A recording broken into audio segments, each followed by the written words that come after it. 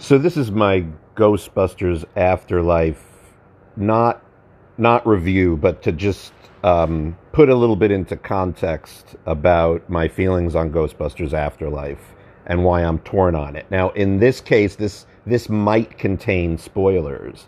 This is still going to be short and isn't quite a review, but this time, if you haven't gotten a chance to see it now that it first came out, it just contains spoilers. And I just want to clarify something, maybe to people who are misconstruing that I'm saying Ghostbusters Afterlife is a bad movie, which I'm not.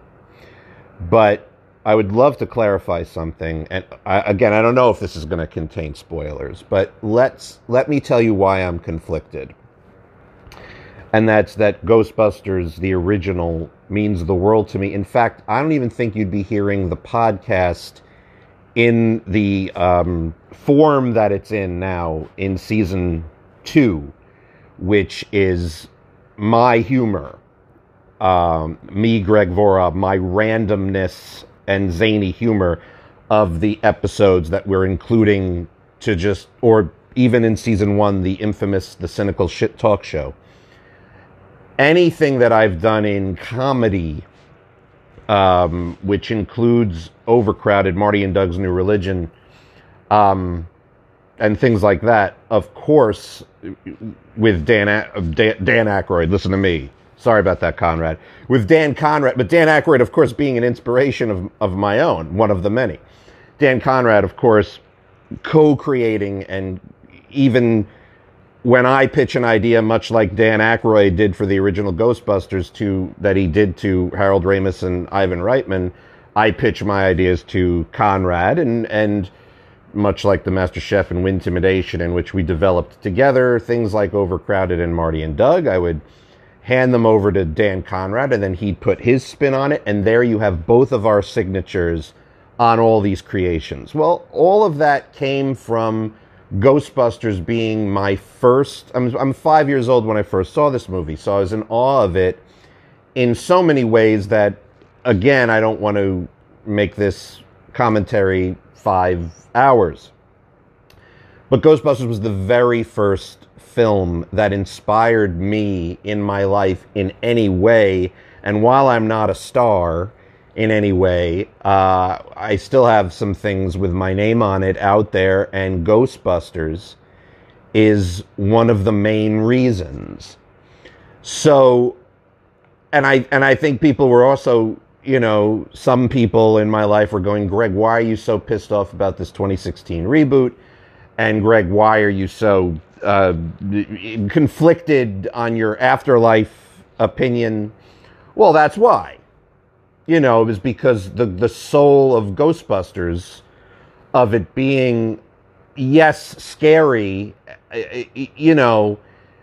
and moments of you jump. It's a perfect movie in its terms of action, adventure, sci-fi, thriller, and comedy. It's just got that perfect combination. But look at the word comedy as the first thing that it entails that makes Ghostbusters as special as it was. And Bill Murray and Dan Aykroyd were the two. Harold Ramis, yes, because, he co-wrote it and grounded the movie. But Dan Aykroyd, of course, became an idol and my choice of celebrity of who you write to in 4th grade, which was the assignment. And I wrote to Dan Aykroyd, and I got my answer over the summer with a letter and that wonderful autographed picture.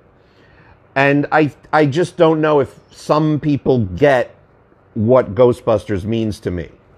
And so I was looking forward to a movie where everyone's saying it brings back the heart and soul of Ghostbusters. Yes, it does. Jason Reitman wrote a movie that expresses his own heart and soul for Ghostbusters, but lacks, in my mind, the comedy that it needed to fully satisfy my Ghostbusters hunger, let's just say.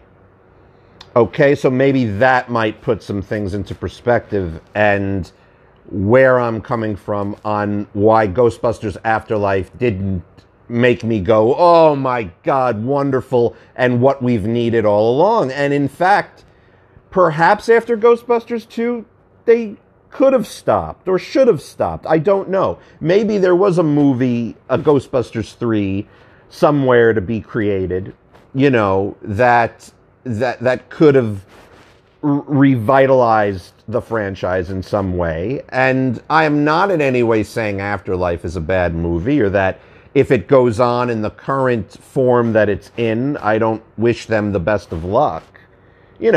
But it's that original movie and what it did for me personally, going so far as to help form not only my love of comedy, but my love and interest and belief in the paranormal, which was discussed on MSV Podcast. You feel me? And I was considering even doing, possibly a show on Ghostbusters Afterlife and have Ghostbusters fanboys, after season 2, when we just do random shows and things like that. I was considering maybe doing that, but now I don't think we have to, because that would be just, beating a dead horse in my feelings. I can also guarantee you that John Seymour, who is a huge part of MSV Podcast, why am I saying a huge part? Which is part of MSV Podcast and the magic ingredient of MSV Podcast that makes MSV Podcast, which is John Seymour. I can also say, while he's not going into writing and performing and producing comedic projects, Ghostbusters was a big film for him too, even though he's a skeptic, wink wink, in the paranormal. But, so Ghostbusters was a lot more than just a film for me. Ghostbusters was an inspiration. Ghostbusters was this special, and it wasn't just a movie, and it wasn't just a classical movie, that I have great fondness for, much like everybody else. So, Afterlife was something I'm like, oh, you're going back. And of course, here's your spoiler alert, I would have felt that they just didn't show us in the trailers that the original cast, was going to be a huge part of it, and that when they came on, that's when we'd get that signature Ghostbusters comedy that we were all craving, and that just wasn't the case with Afterlife. So, this is for just, obviously, you have to have seen this to have heard that, just so that you don't get that kind of spoiler. But you see, that's where I'm coming from, and that's where was conflicted, and that's why I didn't love it. Now, I'm certainly going to watch it at least one more time, not in the theaters. I mean, I'll watch it by myself at home and in peace, and not with people around me, and and take that in or whatever. But that's pretty much it. And if I kept going and said any more, then I would be beating a dead horse and being repetitive. And even in 8 minutes, I felt I did a better job clarifying myself. Well, the last little mini-sode commentary there was just on people who are loving it, who didn't want to see a Ghostbusters reboot. They wanted to see a Ghostbusters callback. So they're saying, thanks, Jason Reitman, for giving us a Ghostbusters callback.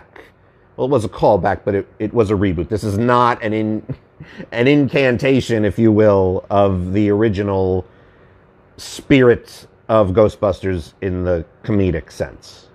So that's where I'm at. Ghostbusters meant and means the world to me in so many different ways than just because it's a classic movie. So then any contentiousness for Afterlife, or any dissatisfaction I have with Afterlife, lies in, the fact of the more dramatic and bittersweet direction they went into a Ghostbusters movie, as John Seymour brilliantly pointed out, who hasn't even seen the movie, but brilliantly pointed out, 3 kind of inept parapsychologists crazily hunt ghosts in New York City, and to evolution to a 12-year-old girl finds herself in a very bittersweet dramedy, finds her roots and discovers who she is. I mean, that's, that's what we're looking at here. So, I guess maybe that, if that helps, I mean, if that doesn't help, and you could say, but Greg, this is a good movie, and you're being grumpy about the whole thing, maybe that will help in your hey, no judgment, right? In my conflict on Ghostbusters Afterlife and why I was so pissed at the 2016 Ghostbusters reboot. Okay, so this is also another way of me saying hi. This was supposed to be the original day that our Thanksgiving special was going to be recorded and air.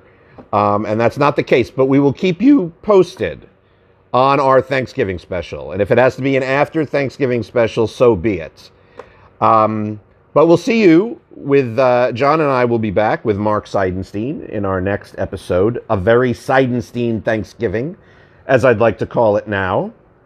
And everybody have a great Thanksgiving if we don't see you before that. And I hope this little commentary or personal feelings of expression can help clarify some things for all of you people who might be thinking I'm acting all grumpy old man right now. Okay, love y'all, and we will see you on a very Seidenstein Thanksgiving, even if that means after Thanksgiving. Have a good one, all. Take care. Enjoy yourselves.